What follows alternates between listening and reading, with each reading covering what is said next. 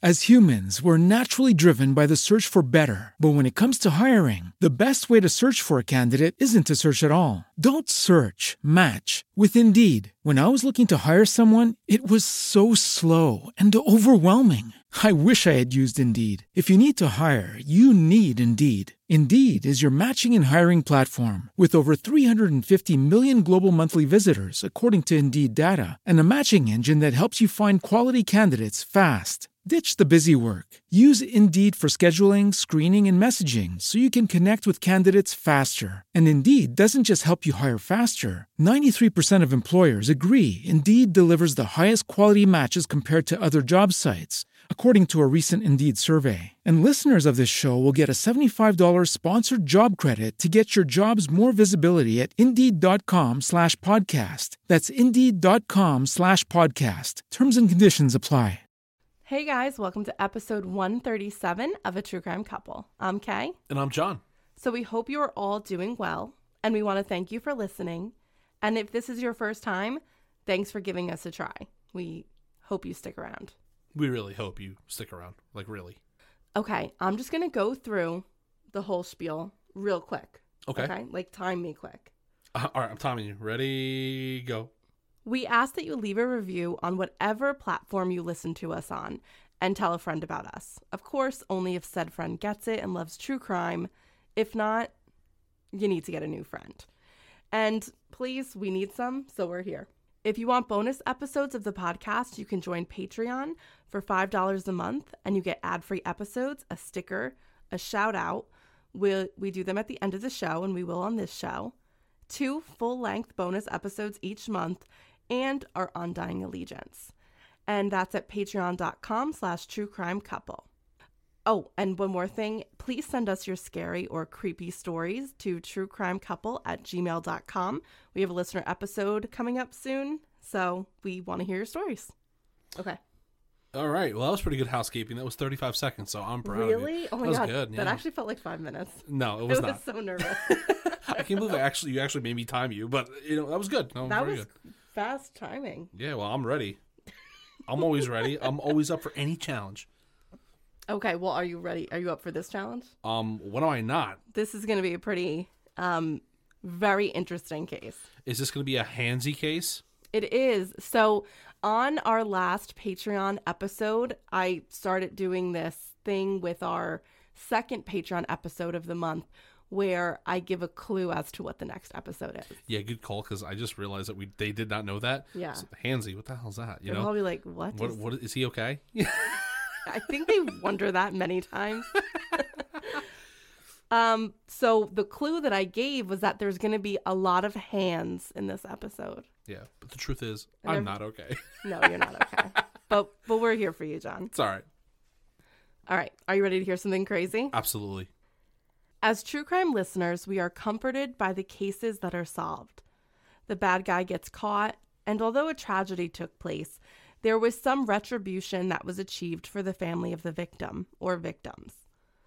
But when we dip our toe into the unsolved cases here and there will always be the inevitable message of sadness, frustration, or anger that come pouring in afterwards.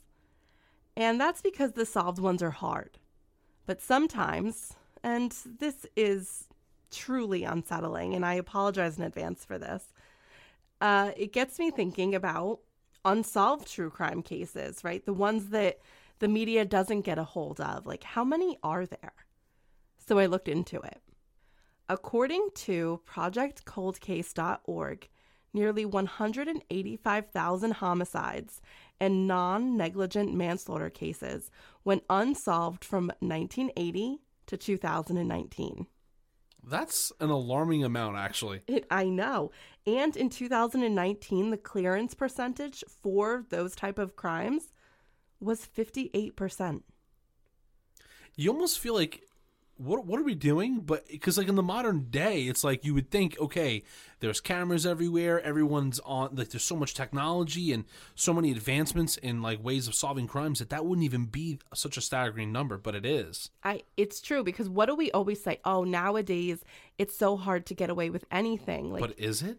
Because based on this statistic, you can make the argument that we're wrong when we say that. Exactly. And that leads me to the cool sentence that I always say before the music starts. Maybe it is possible to get away with murder. Police say the suspect, 31-year-old Jeffrey Dahmer, has confessed to the killings of 11 people whose remains were found in his apartment. We are all evil in some form or another, are we not? Lock your doors, lock your windows. If you have the ability to provide additional security devices, then by all means do so. Our story begins in the fall of 1976 in Columbus, Ohio, when Lori Willis began dating Gerald Hand. Lori was a beautiful and vivacious 18-year-old cosmetology student. She wanted nothing more than to have a career that she loved and was appreciated for, but she also really wanted to have a family. And she saw the opportunity for that to become a reality when she met Gerald, who actually went by Bob. So for the rest of the podcast, we're going to call him Bob. Bob Hand. Bob Hand. Okay.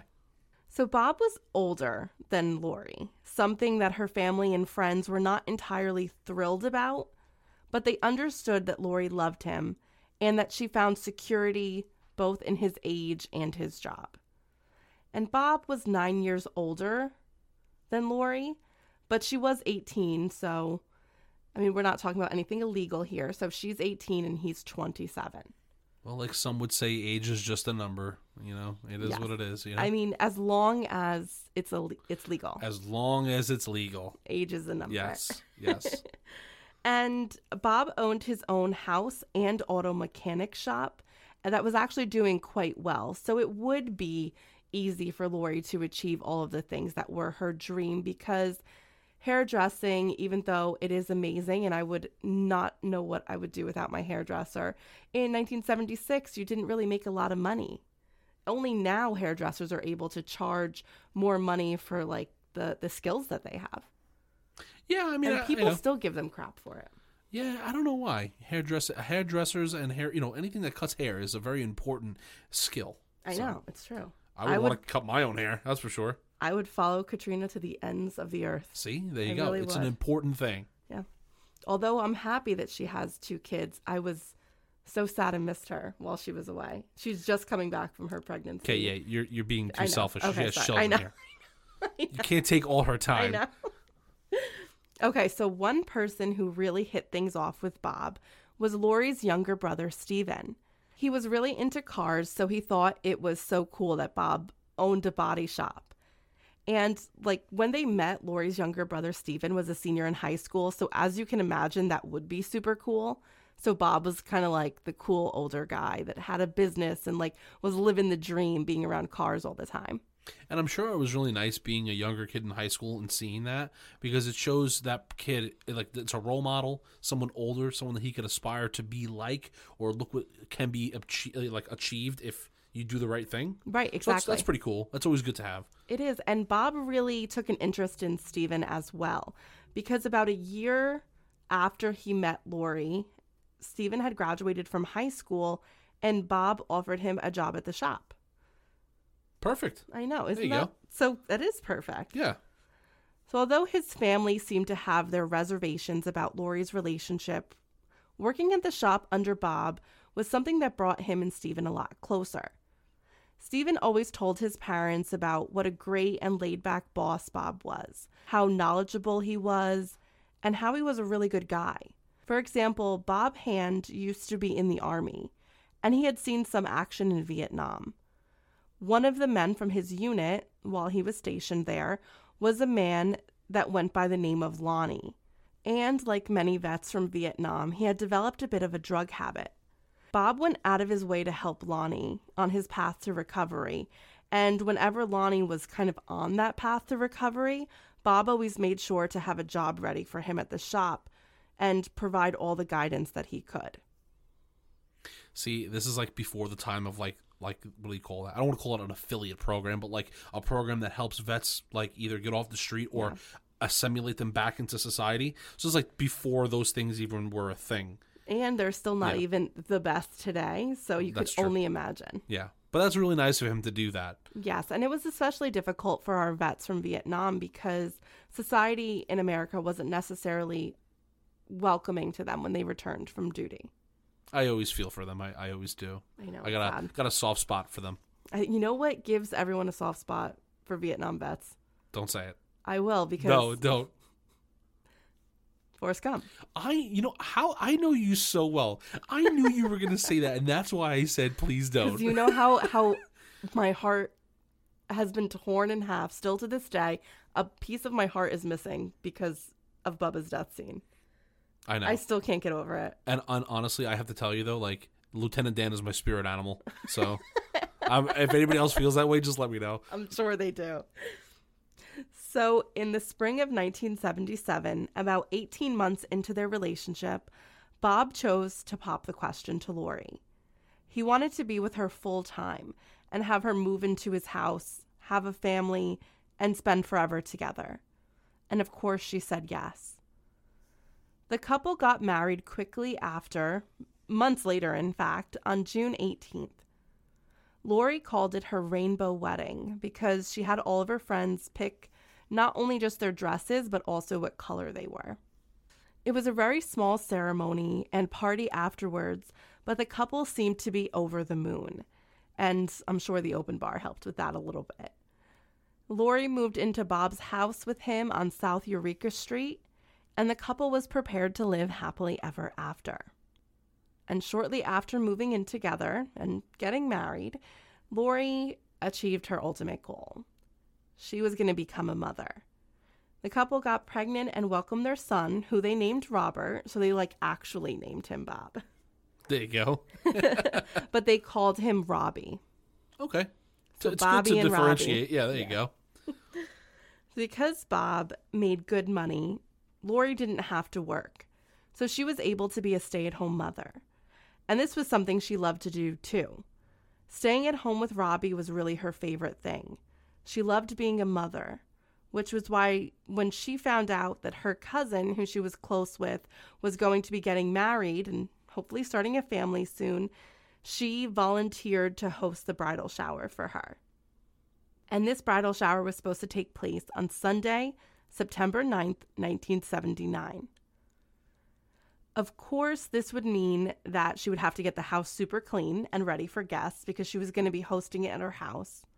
Something that I'm sure anyone with a child under the age of 1 knows that that's impossible to do. So at around 8:30 a.m. that morning, Bob took Robbie out for a little bit to afford his wife some time on her own. And the plan had actually been for Stephen to go out with Bob and little Robbie for the whole day. So basically, Bob could get Robbie out of Lori's hair, and then he could spend the day with Stephen and not be at the bridal shower. I mean, that's good, right? It's let's escape the house. Yeah, exactly. Take him. Just go somewhere. Do something. But 21-year-old Stephen was a little late picking Bob up and his nephew because he had overslept after an intense night of partying the night before. We've all been there. We have. Because the shower's on a Sunday, so obviously Saturday night he went out. So he was a little late, and after a quick apology, the two left with baby Robbie in tow. Lori's plan was to do more cleaning before her mother was expected to come over and help her with the decoration aspects of it all. Meanwhile, Bob, Stephen, and little Robbie were having a pretty crazy day. They did so many things. I don't even know why it was necessary to do these many things. So I'm not entirely sure of the order of events, except for the last thing they did.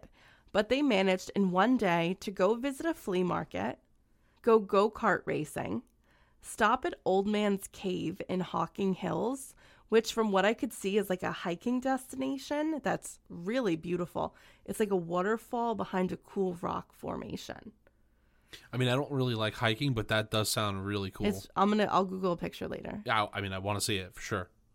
It's really nice. I'm sure it is. And then the last place they went was a car show. Oh, yeah. A perfect way to end the day for two guys who love cars. So at around 9:30 a.m., while the boys were out doing their thing, Lori's mother, Lois, arrived. Nobody names their children like far away names from them. Like we have Lois and Lori, Robbie and Bob.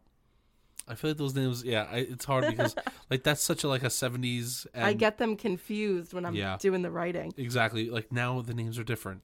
Very different. Very different. Yeah. So Lori's mother, Lois, arrived to help her with the party 9:30 a.m. She knocked on the door, but there was no response.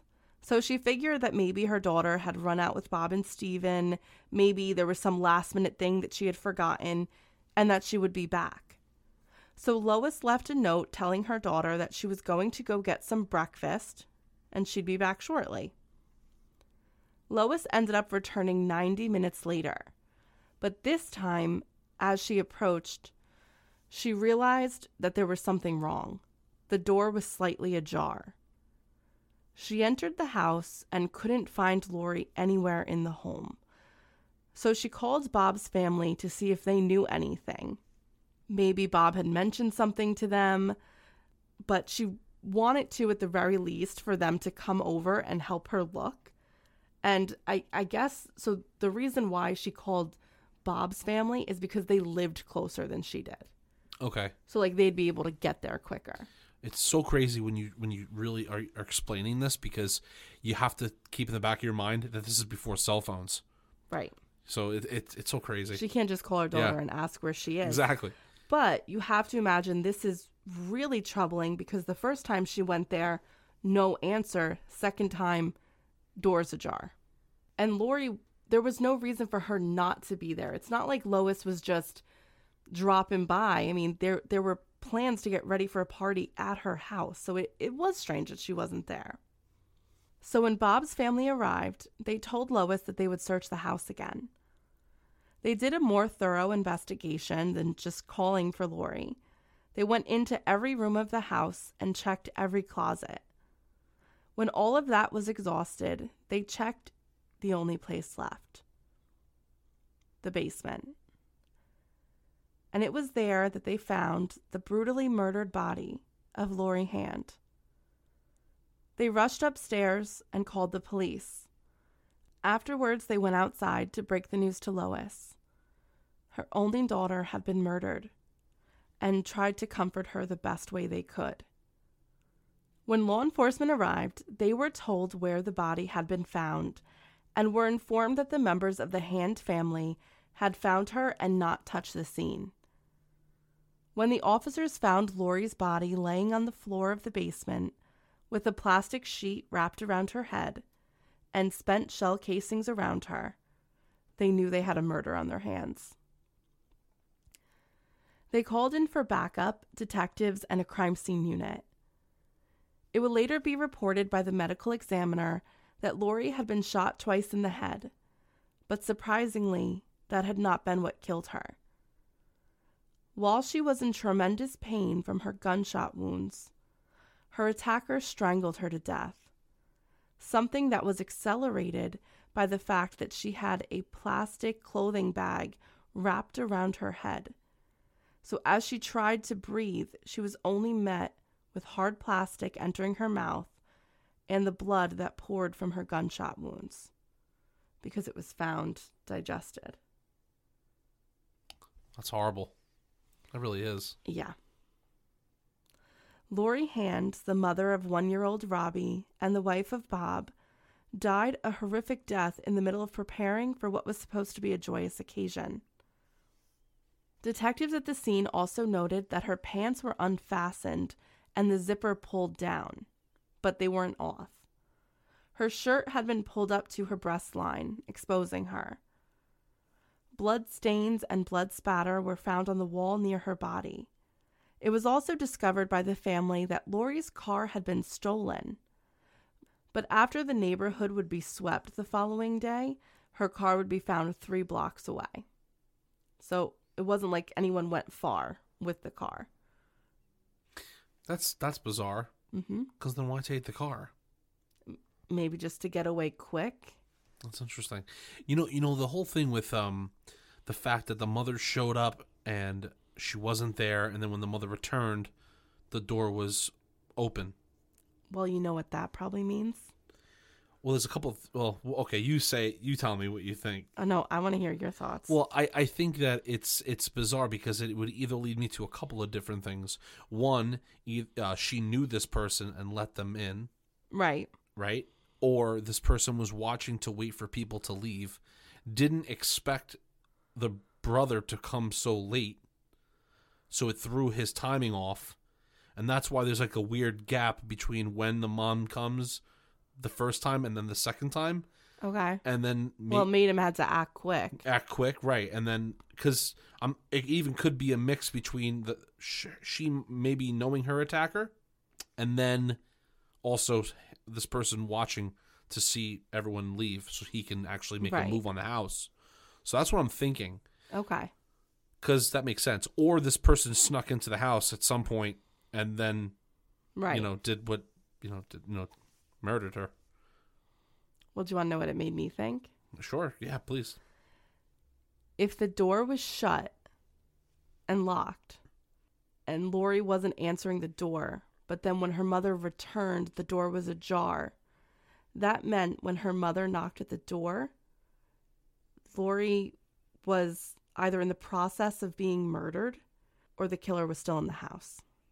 Well, because they had to leave. I was thinking that it's possible that you can even get more specific and maybe make an argument that maybe she was already shot, because if she wasn't shot already, you would have heard the shots from outside. So maybe that the shots were done and maybe the strangling was taking place, because you would have heard those gunshots. You know what I'm saying? Unless there was like a silencer. I still think you would hear it. Well, you would think the timing, though, it's not like she's going to hear shots because she was outside the door for 60 seconds. This attack took a very long time. That's true, too. The killer had to have been at the house when the mother knocked. No matter what state Lori was in, they had to have been there, because then when she returned, the door was ajar. Yeah. I also want to I actually want to put a red flag already in something, because I this is interesting too. The taking of the car makes absolutely no sense, which means whoever did this is not of a sound mind. Now, I know that sounds stupid because, okay, this person just killed her. I get it. Somebody. But I get it. But what I'm trying to get at here is this person's unhinged and unstable, which maybe means to me is this person on drugs and is looking for something quick to take. There could be belongings in the car. It is very strange. strange. This person takes the car thinking that he could do something with it. Well, what doesn't make sense is that the car was in the garage. So they left the garage, but then somehow the front door became ajar. He might have been looking around for stuff. Well, let's get into the scene a little bit more. Okay. Detectives noted... Oh, wait, I just want to make a quick note because I just thought of this. Potentially, Lori could have been in the shower when her mom knocked the first time.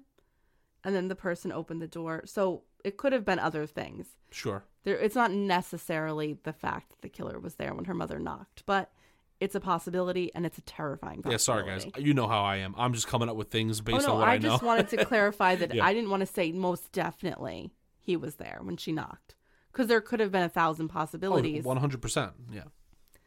So detectives noted several strange things about the crime scene. There was no sign of forced entry, and nothing had been taken for the home, except for Lori's car, but that had been returned the next day. But the first and second floor of the residency was a mess. Drawers were dumped out, and items were turned over and strewn all over the floor. It was like someone was looking for something.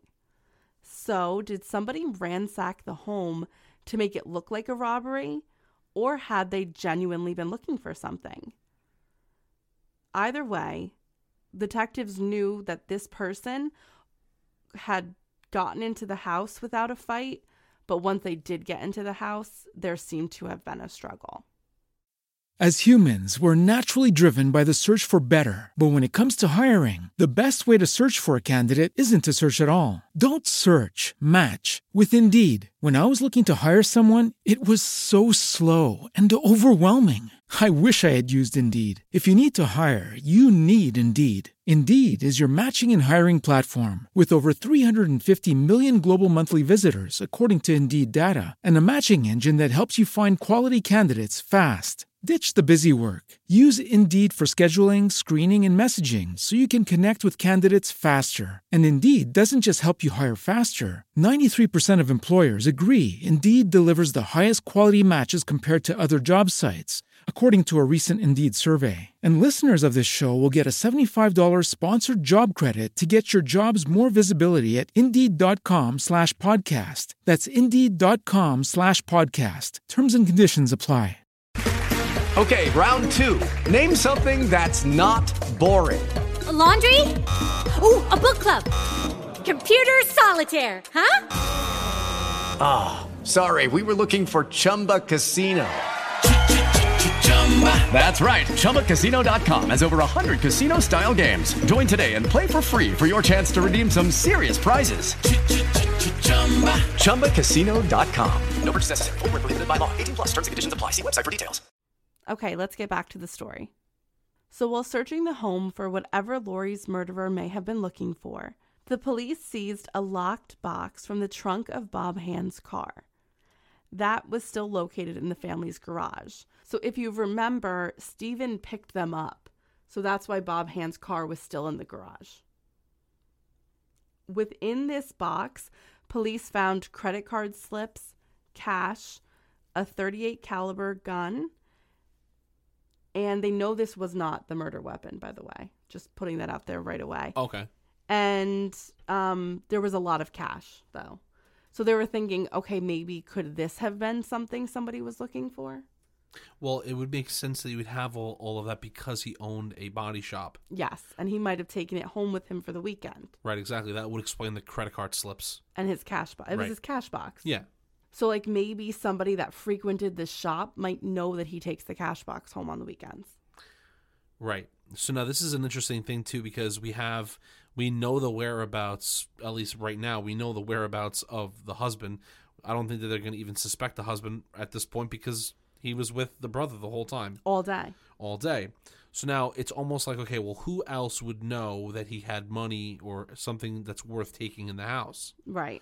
I mean, we know that Lori's brother works with him, but so does that guy Lonnie now, doesn't he? Right. Okay, well, that's somebody that we would want to look up and just say, hey, where are you? Where have you been all day today? Because that's someone that has knowledge of the house. He has knowledge of what might be in the car and everything else for that matter. Well, and the fact that he takes the locked box home on the weekends. I would definitely go and just check him out. And talk to, I would say, probably everybody who's an employee. Yeah, because we don't even know the list of employees. I'm just saying that's just the ones that we've heard of. No, I agree with you. So yeah, I would definitely do that. So meanwhile, because it's 1979 and news doesn't travel as easily then as it does now, Bob, Stephen, and baby Robbie are at the car show, and they had no clue about Lori's murder. At the show, Bob showed Stephen, who at this point really looked up to him, that he had $10,000 on him. Now, the reason why Bob had this money on him was because he was interested at one of the cars that was going to be at the car show. So if he liked it, he was planning on putting an offer out right there and just paying the guy cash for the car. Now, this is interesting because did anyone else know that Bob took that cash out, and did they think that it could potentially be at his house? I mean, that is a good point, for sure. So that was the plan. And they walked around the car show for a bit, and then Bob saw the car he liked. He left Stephen with the baby, and he went over to negotiate with the man. Stephen would later say that Bob returned, looking a bit dejected, and he explained that the guy wanted way too much for the car, so he wasn't going to buy it. Just as the men continued walking, an announcement came over the loudspeaker of the track, asking Bob Hand to please come to the office because he had an urgent phone call. They all rushed to the office, and Bob went inside.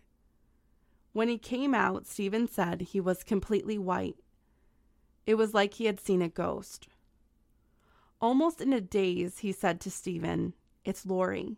She's dead." Both the men were shocked. How could Lori be dead? They had just seen her. They hurried back to the car and drove as fast as they could back home. Both men would later say that that ride was a blur and they never exchanged a word. When they got to the street, they saw all of the police cars surrounding Bob and Lori's home. In the driveway, Stephen found his parents. They were inconsolable. But Bob went past them and tried to get into his house. He wanted to see his wife. But before he could, he was stopped by the police protecting the integrity of the crime scene. A detective met Bob outside, and along with Lori's family, he explained what they believed to be true, based on the evidence they had so far. They believe that someone came into the house. They believe this person was either let in or the door was left unlocked. And then a struggle began in the living room. The fight continued throughout the home and culminated in Lori being thrown down the basement stairs. Her attacker followed her down the stairs and covered her head with a plastic clothes bag that was already in the basement, like the laundromat plastic bags that they use with dry cleaning. And then once they wrapped her head in the plastic, they shot her twice. Later, the family would find out after her autopsy that she was strangled as well. But at this scene, they told the family that she was shot twice in the head because they were unaware that she was strangled. That was determined by a medical examiner. They promised that they would work hard to find out who killed Lori. Bob Hand and the Willis family were left devastated in front of the house, and no one could move or speak. Eventually, Bob, that night, was asked to come down to the station to speak with the police about his wife. There was such a lack of evidence that they just needed more information. There, the police asked him who would have known that he wasn't going to be home all day. And he said a lot of people. Everyone who was attending the bridal shower knew of his intentions not to be there. Everyone Stephen told, he and Stephen kind of talked at the shop all Friday about the plans that they had on Sunday. So everyone at the shop knew that they weren't going to be home either. And anyone who might have been watching him leave, he really didn't know. He also didn't know anyone who would have wanted to hurt Lori. She was a good wife and a good mother. He was definitely in a daze, and it would take a while for him to respond. So these answers didn't come quickly. He seemed very devastated. Next, they asked him about his relationship with Lori. He said that they were a normal couple, that he loved her and he knew that she loved him. But after the baby, things were different. The arguments they had usually focused around sex. He said that he wanted sex at least once a night and that she didn't want to do that. He also added that sometimes Lori would get annoyed with him because she thought of him as being a little too protective or possessive over her, especially when other men were involved. Why am I getting some warning signs here of some risky behavior here? From Bob Hand? From Bob Hand. Yeah, it's... Okay. I feel like those are always bad things to hear. Those are what we would call red flags. Yeah, they are 100% the biggest red flags kinds of that red you have flags. ever seen in your life. Okay, firmly planted into the ground. Because it's such a negative trait to have. Well, usually in the beginning, women like that stuff. Yeah, but there's a difference. Yeah, there is a difference. There is such a subtle, ooh, I'm suave way of going about it. I'm a man's man, I'll protect you. And then there's another where... That's don't exactly look what at John says. Yeah, but there's a difference between that or don't look at other dudes, I'm pissed. You don't want wow, that. That was good. You know what I mean? That's stupid. I'm sorry, I don't mean to make a joke of it, but at the same time, it's I totally understand. I get it's it. just weird, Yes. But, yeah, I don't know. Well, Bob kind of plays this off. He says the reason why he was so protective and possessive was because he felt that Lori was just so beautiful. And he was a jealous kind of guy. That's what they all say. That is what they all say. But that was all. And after this, the police ended the interview because they really didn't have any more questions for Bob. And they tell him that, he could get home to his in-laws and his son and kind of just grieve with his family. I have questions for him. You have more questions. I for have Bob more Hand. questions for Bob Hand in 1979. I have questions for you, dude. Would you like me to just give you one? Yeah, give me one. I got one, just one. Okay. I just want to know. The plan of the day that you had, Mr. Hand, this plan that you had to take your brother-in-law and your child to this grandiose plan that you had. Okay, Big Sunday. Yeah, who decided on this plan? Who was the one that orchestrated this plan? This was Bob's plan. Okay, so it seems a little fishy, Bob. You know? Is this Detective John? Yeah, this is Detective John. Okay. It's nice to meet you. This is a little fishy here. It seems like you planned this grandiose event for your family to go away on, almost as if you were trying to give yourself some sort of alibi, Bob. Wow, you're accusing Bob Hand? Yeah, I am. All right, interesting. I am. Also, I have another question for you, Bob. Oh, wow. Okay. Bob, do you have a life insurance policy on Am your I wife? Bob? Well, I'm staring at you while I do this, but I feel intimidated. I'll repeat the question, Bob. Okay. Do you have a life insurance policy on your wife, Bob? Because I'm curious. Yes. It's very interesting. Makes me think motive. Well, we have a son. That is very true, but, I would love to know how large your life insurance policy is, because that would be very good for you if your wife died. Well, I'm going to get there. These are great questions. I got you, Bob. Don't make me have to put the crosshairs on you. Wow. Yeah. This is very intimidating. I'm sorry. So I guess Detective John is bad cop. Yeah, that's bad cop. You like that? I might have a future in acting. I don't know, maybe. That was my... maybe voice acting is for you, John. I mean, I could be completely wrong here, but this is just a shot in the dark. Okay. These were All questions for Bob as the detective. I think those are great questions for Bob. Okay. So the following day, when Lori's vehicle was found 3 blocks from the home, a pair of work gloves were recovered near the car. The fingers of the glove had been turned inside out. You know, like when you take a glove off fast and the whole thing goes inside out? Yeah. That's what had happened. And on the inside, well, really like the outside of the glove, but inside because it was turned inside out. You guys know what I mean. There was blood all over the glove. Okay. So a bloody glove turned inside out was found next to Lori Hand's car. There was also some debris in there, but it was all bagged as evidence because obviously 1979, we don't have DNA testing yet. But smart cops for bagging it regardless. Correct. That's good. So weeks went by and there were no clues that the investigators had as to what had happened that day. But something suspicious happened that always piques the attention of a good detective that's working a homicide. The husband of the victim receives a life insurance policy. Ooh, Bob, am I getting warm, Bob? Am I getting warm, Bob? Because I have the crosshairs on you right now, Bob. Okay, enough with the crosshairs. All right, I'm sorry. Okay, so in total, through... I feel like you're going to be really mad at this. Oh, my bad. 5 separate life insurance policies. Okay. Through 5 separate life insurance policies, Bob Hand received $126,687.90. That's a lot of money. The equivalent of that today would be $517,000. Yeah, I was going to say, a lot of money. $500,000. Yeah. The money was enough to pay off the mortgage on the house that he owned, that was in his name, and the location of the body shop, which he was also paying a mortgage on.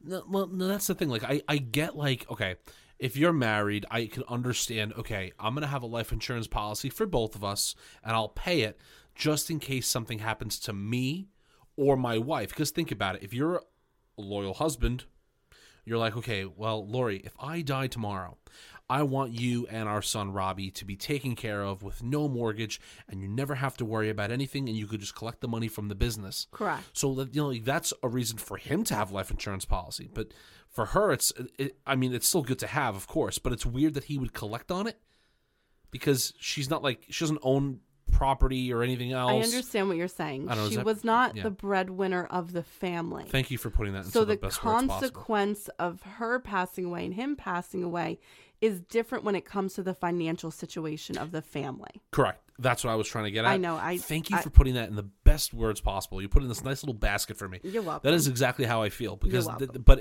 you see how it makes sense, but yet doesn't?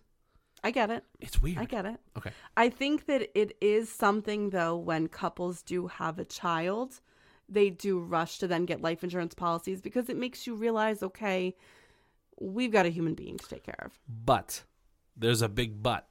Okay. I think it's excessive to have 5 life insurance policies. Just saying. I would say yes, excessive. It's like, hey, Bob, I think it looks like you're running a racket over here. Are you good? Well, maybe Bob Hand's got something going on. Maybe. So the detectives went to speak to Bob about this, and he explained that he and Lori had talked about doubling it because they had a child. And honestly, this was kind of like a logical thing that people do.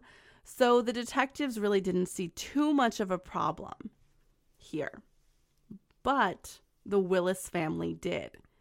They thought this was very suspicious. And it was around this time that Stephen's parents decided to sit him down and talk to him about Lori's death and how they felt about Bob Hand. Stephen was very upset at the loss of his sister, who he was very close with. He was confused by his parents' feelings about Bob. He had been with him the entire day. He saw Bob kiss his sister goodbye.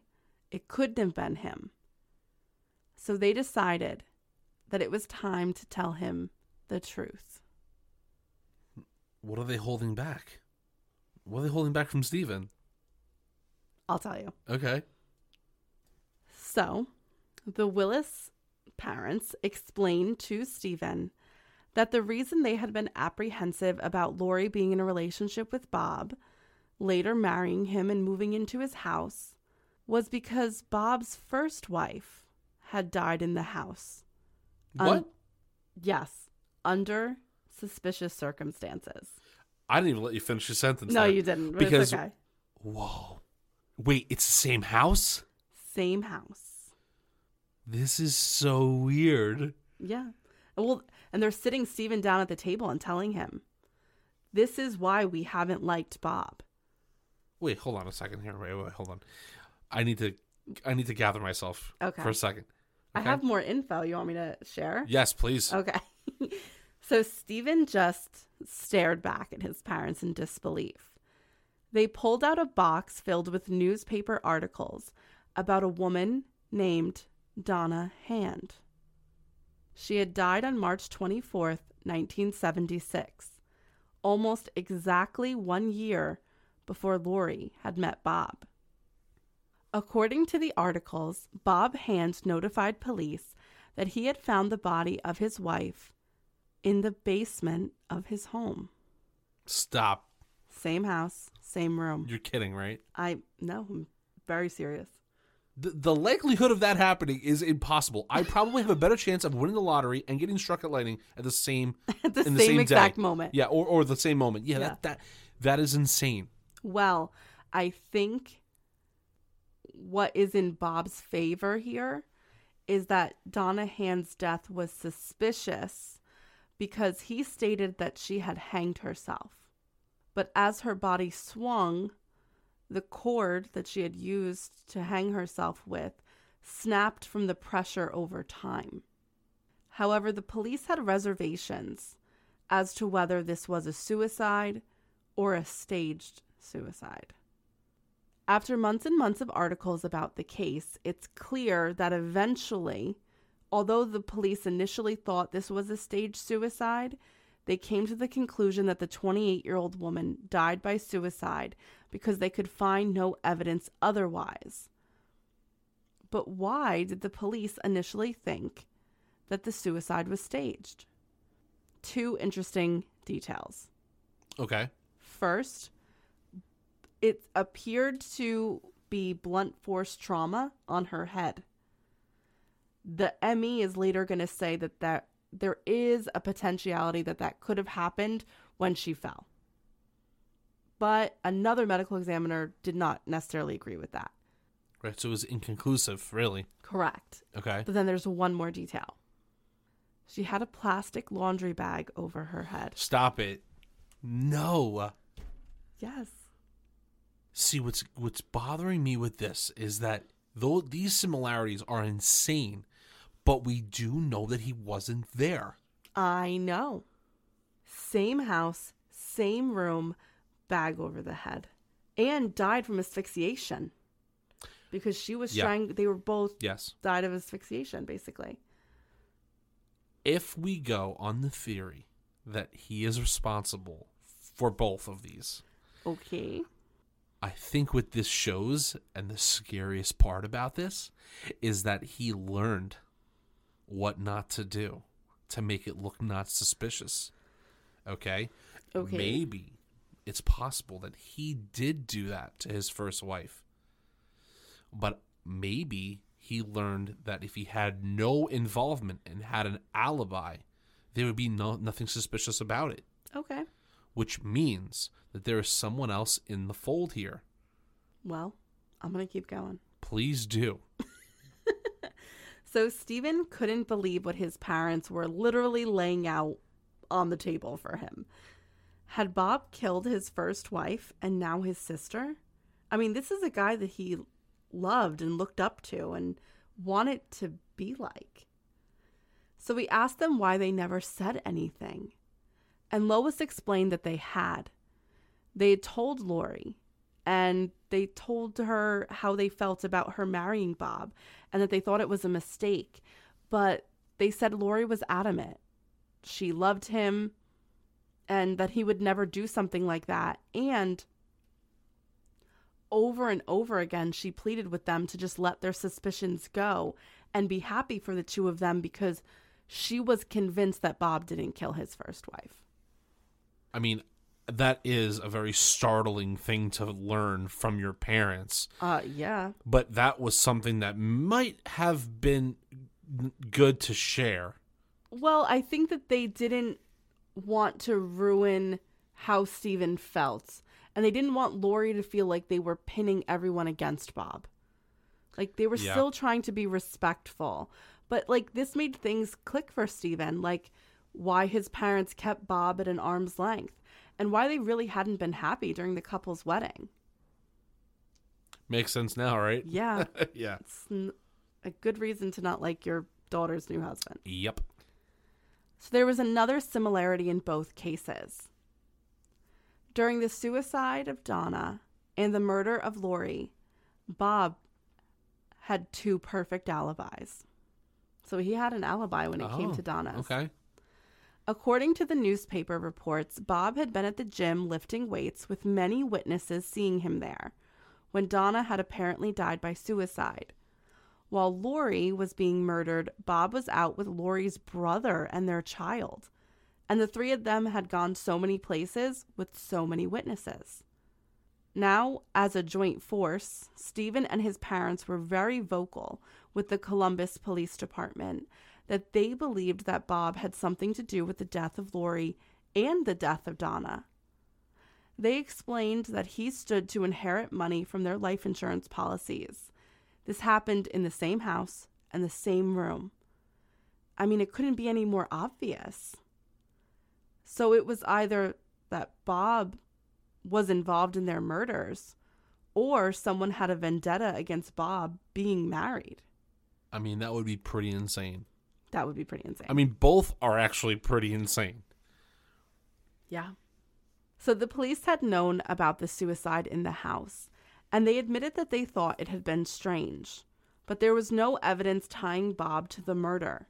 No large transfer of money, like if he was paying somebody to do this. And to make the family happy, they brought Bob in for a second formal interview on October 9th, 1979, a month after the murder. In the interview, he spoke about the death of his first wife and how devastated he had been. But with Lori, he had found his second lease on life.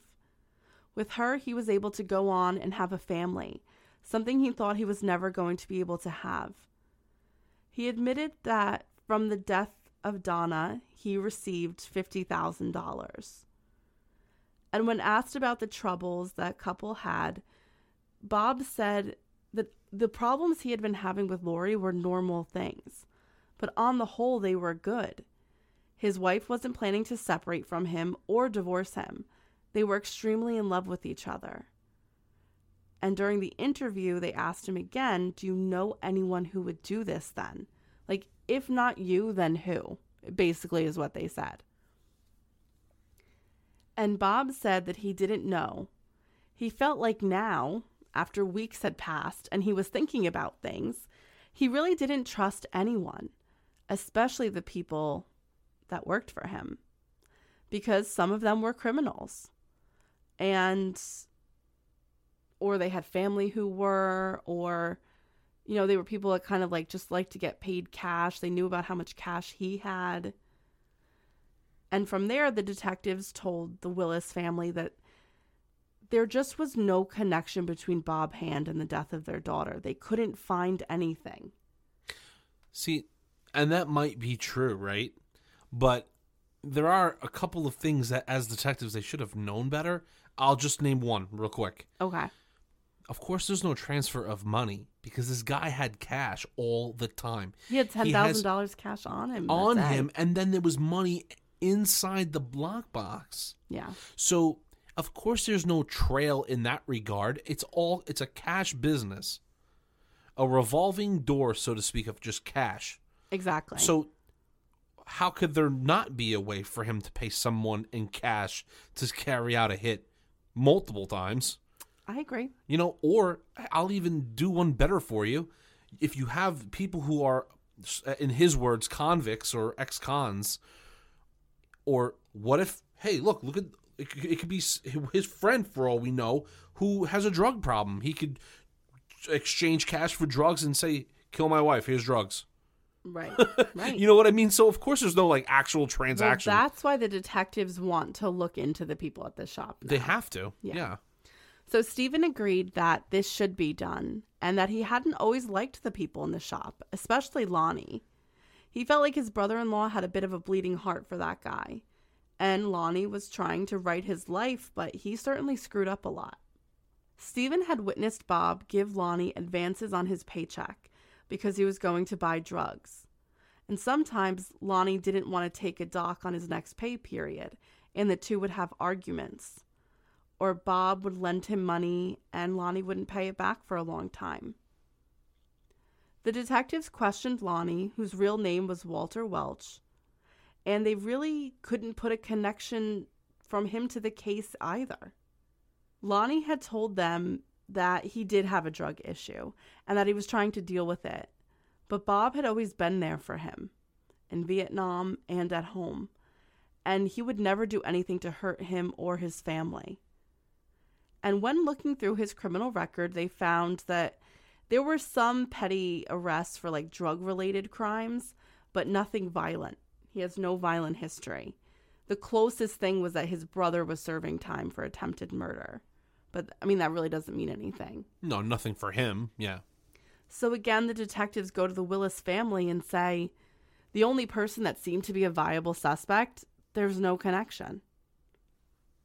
That does really leave you, like, dead in the water because as a family, you want answers.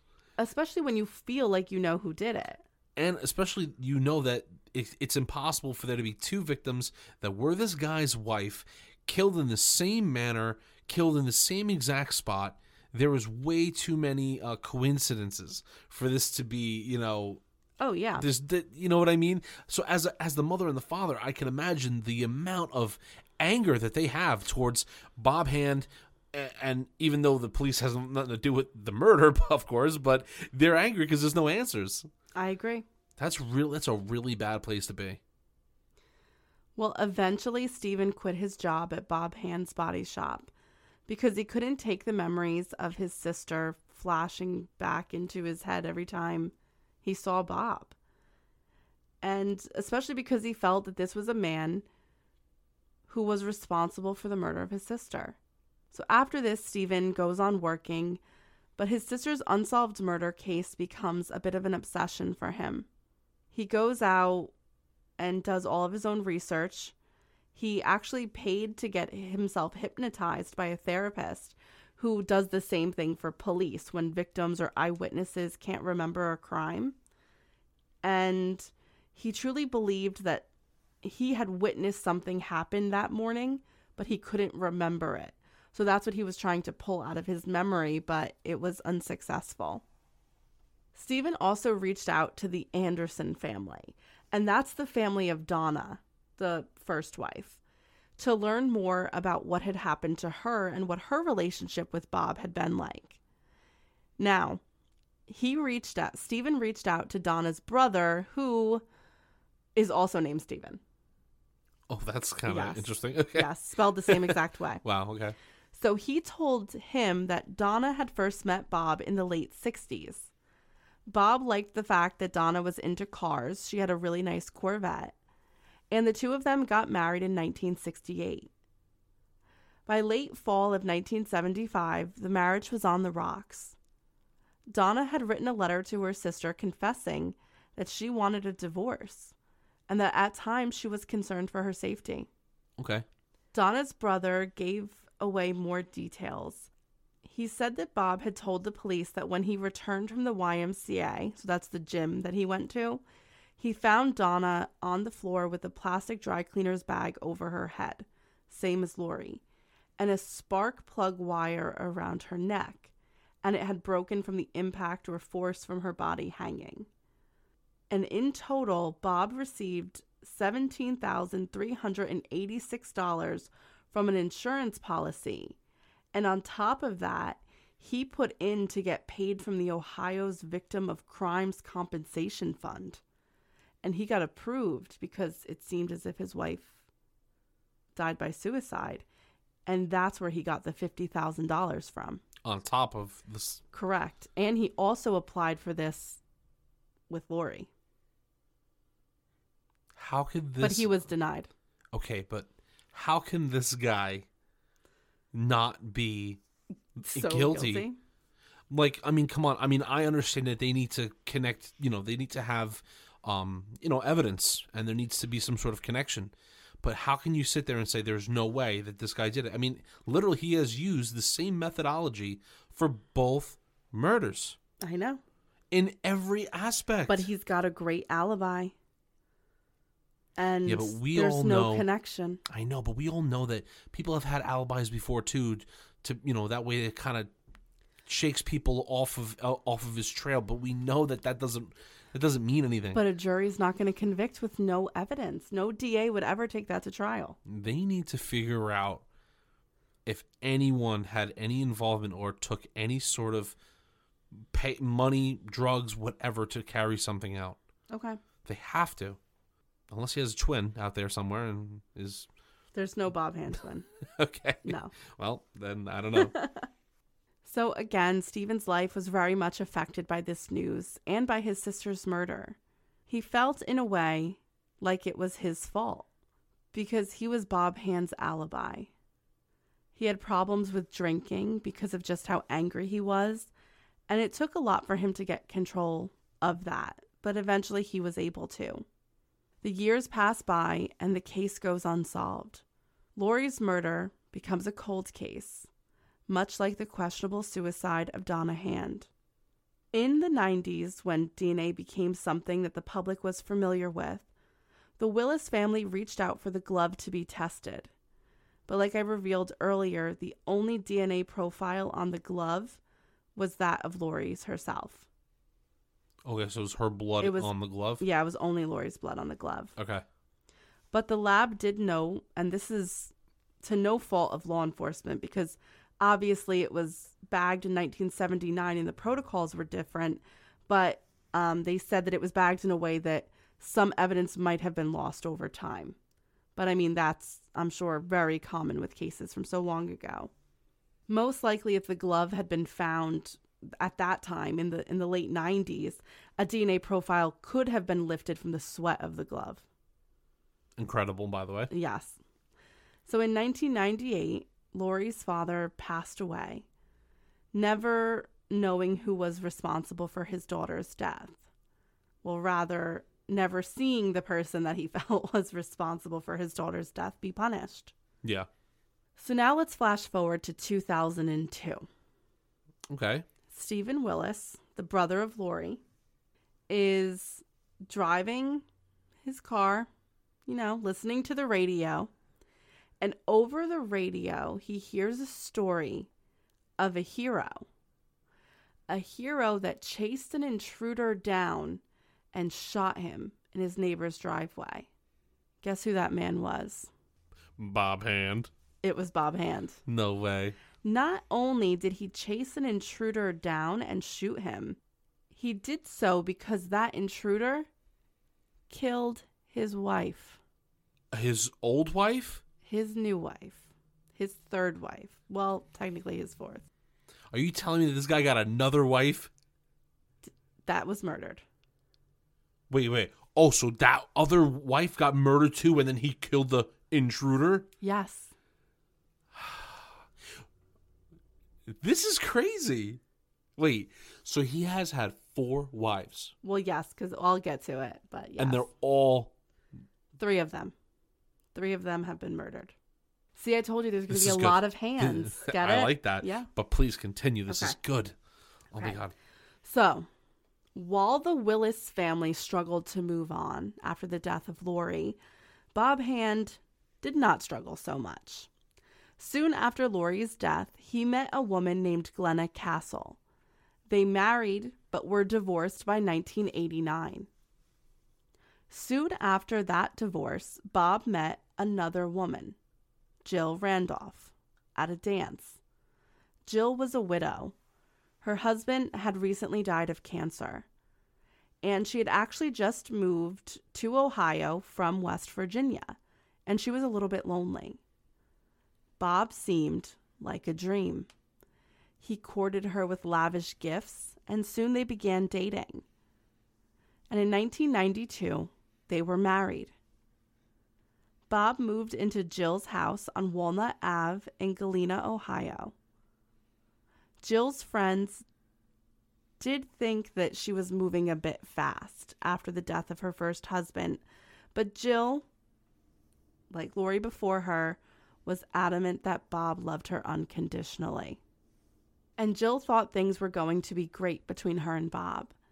He had a new radiator shop, and she had her job at the Bureau of Motor Vehicles, and she was financially secure. To her, she felt like she was going to live out the rest of her life with Bob, and that she was having a second chance after her husband passed away. But by 2000, things were not as good as Jill thought they were going to be. So 8 years in, Bob's radiator shop had failed, and he was deeply in debt. Over time, Jill learned that not only was his business in the hole, but Bob had charged a lot of debt to Hand's Hilltop Radiator Shop. He was committing credit card fraud, and he owed himself $218,000 in credit cards. I mean, that's pretty steep. That's steep. And in addition to that, she learned that he opened credit cards in her name. Are you serious? And had a debt that amounted to $24,000. See, guys, take this as a lesson.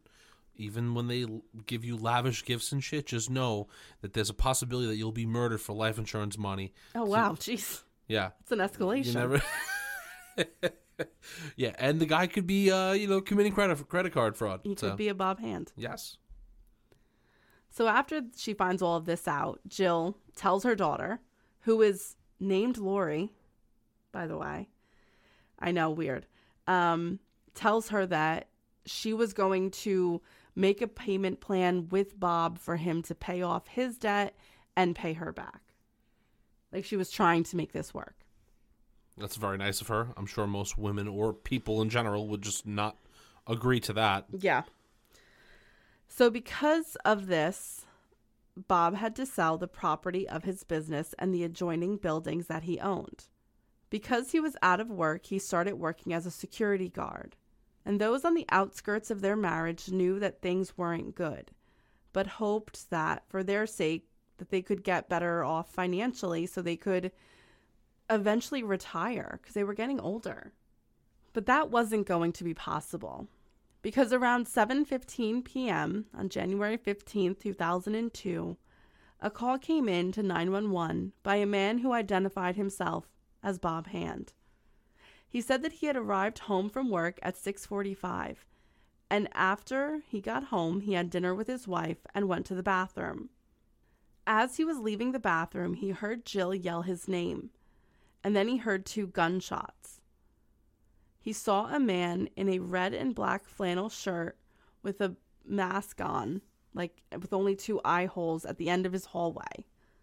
He said he retrieved 2 .38 caliber revolvers from the master bedroom and chased after the man, firing both guns at once. He would later say that the guns were misfiring and missing every other round. He chased the man out of the house and fired at him as he ran away. Finally, he fell in the neighbor's driveway. The intruder and murderer was dead too. So the 911 call featured an out-of-breath and exasperated Bob saying that someone had shot his wife and that he shot him. It was covered all by the news outlets that Bob had chased down a man who'd killed his wife. He got revenge. He was the hero. At around 8 p.m. that night, a detective interviewed Bob at the hospital. He told the story and said that he recognized the car that the man was running to, but he couldn't really recognize him because he had a mask on and he was crazed with adrenaline. So, who do you think the man in the mask is? This case is awesome. I don't know. It was Lonnie. Really? Yep. It was Walter Welch. Lonnie, the longtime friend and former Army buddy of Bob Hand. But that was not the way that Bob explained it to detectives. Instead, he said he really didn't know Lonnie too well. He said he did odd jobs around the shop, but he knew him to be a thief and a cocaine addict. And he said he never really talked to him too much. What? He is literally going backwards on what he originally said. Well, this is different detectives. Wow. This is over 20 years later. I guess you're right. Upon investigation, the detectives found no sign of forced entry. Blood spatter was found inside the front door stoop. The glass front door had been shattered, and glass pieces were found on top of the blood spatter, indicating that the door had possibly been shot at, maybe by Bob Hand while he was shooting wildly at his wife's killer. A .32 caliber revolver was found next to the man in the neighbor's driveway, and was later determined to be the weapon that was used to shoot and kill Jill Hand. This is when Stephen Willis, having just heard about these crimes, asked for a visit with detectives working the Jill Hand case. He said he had some information. I am so glad. He has been waiting his whole life, his whole adult life, to give any piece of information that he can. Well, imagine just hearing that on the drive. You'd probably crash your car. I mean, that is insane. I mean, he knows these people involved in this. So Stephen showed the detectives a box full of evidence he had collected on Bob Hand that would point to him being guilty of the murders of Donna and Lori. And the story was shocking. What is the coincidence that 3 of Bob Hand's wives would be murdered? 0. But what detectives were most interested in was a picture in the box. It was a picture of Lori and Bob on their wedding day. And standing next to Bob, smiling ear to ear, was Lonnie Welch, the man Bob had shot, and apparently didn't know. Yeah, just some random dude at my wedding.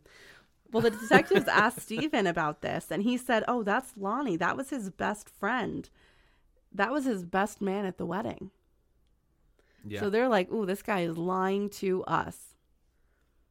So the detectives were floored. They needed to talk to Bob Hand about this, but they didn't want to let him know that they knew. So they decided to let him talk.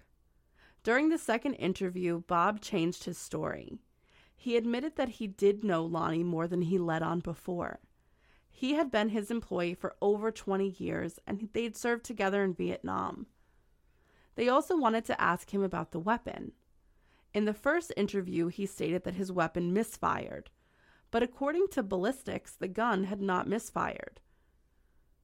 The other gun, like Lonnie's gun, had misfired. So Bob wasn't telling the truth here. And this was a lot for the detectives to take in. Bob knew the man that shot his wife for over 30 years and lied about it. Why would he do that? Well, upon further investigation of Bob's house, the police found documentation regarding the debt that Bob Hand was in and the life insurance policy that he took out on his wife. Typical MO. For $1 million. Oh, now he's getting a little crazy now. Yes, he is. He's like, hey, listen, I could have my wife killed here, and I don't know, I'll just get out of all the debt that I'm in and just start again. But the nail that sealed Bob Hand's coffin was the confession of Lonnie's cousin, who stated that he had been paid to kill all 3 of Bob Hand's wives. But he specifically talked about the murder of Jill Hand because it had happened so recently. And this, ladies and gentlemen, is why Bob had been helping Lonnie for all of these years and giving him money, because he had a secret. And because of that, Bob had to feed his addiction. That is so interesting. Now, let me ask you this, though. Here, this is actually really awesome. Do you think, though, that him killing him was just a way of, like, tying up loose ends because he knows everything? Oh, I'll get there. Okay. There's a reason why he killed Lonnie. Okay. Because of a 20-year statute of limitations for felonies in Ohio. Meaning, like, it would be a felony that he had tried to commit, like, solicitation of a murder, that he couldn't be charged with that. Because they weren't charging him. This is confusing. The DA felt like he didn't have enough evidence to actually charge him with aggravated murder for Donna and Jill Hand. There was not enough physical evidence. Not even to connect Lonnie to them, let alone Bob.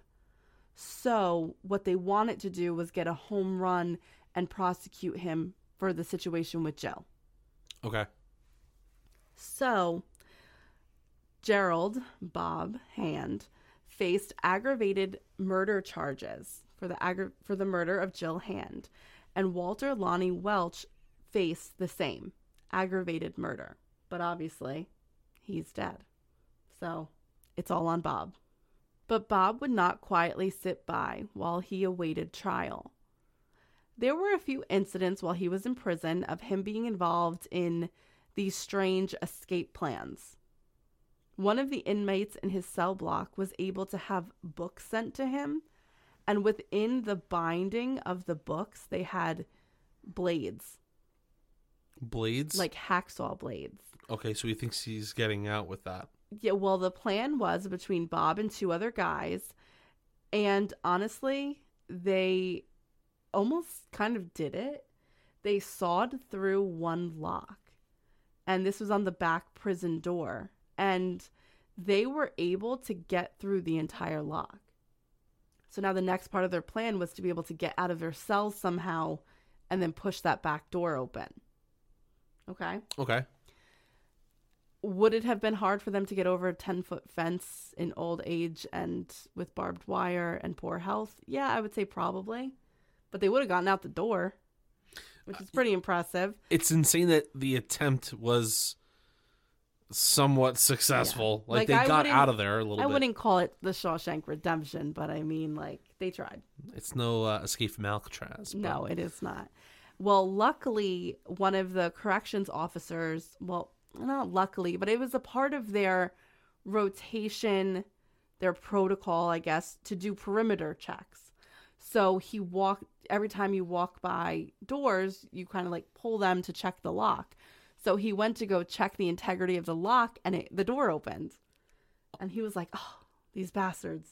I guarantee you, though, when he pulled that door and it came open or it was loose, I'm sure he was like, thank God I did my job. Extremely scared, though.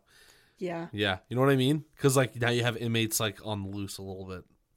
That is really scary. Like, it could be anywhere. Well, no, like, the lock was still intact, but, like, if someone were to just pass by, they would have thought the lock was intact. Oh, okay. But you just yank it and it falls. Gotcha. Okay.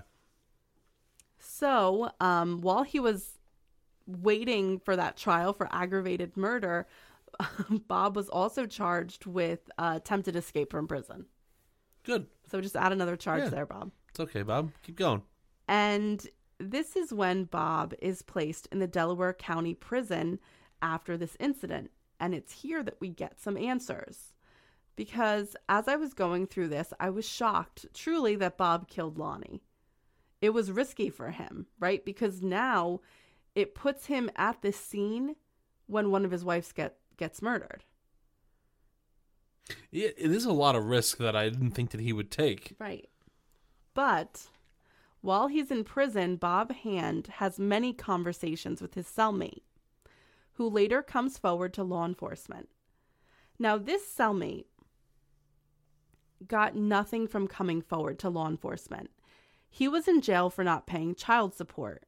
So he didn't have a lot of time that he was facing.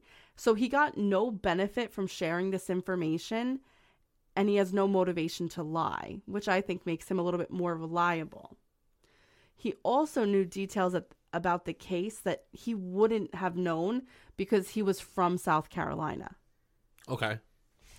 Well, Bob basically told him that when he approached Lonnie about killing Jill, at first Lonnie didn't want to do it, but eventually agreed. But this time Lonnie wanted to be paid double because the life insurance policy was $1 million. And, inflation. Yeah, I mean... It's not 1979 anymore. True.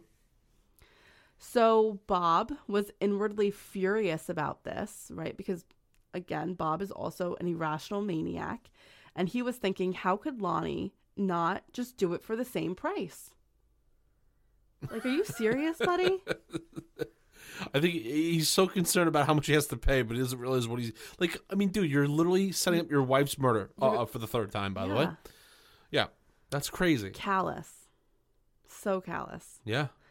Now, we know, based on witness testimony later, that Lonnie must have been paid good money for the murders of Donna and later Lori Hand, because witnesses saw him buy cars, get a mink coat for his girlfriend, buy a lot of new clothes.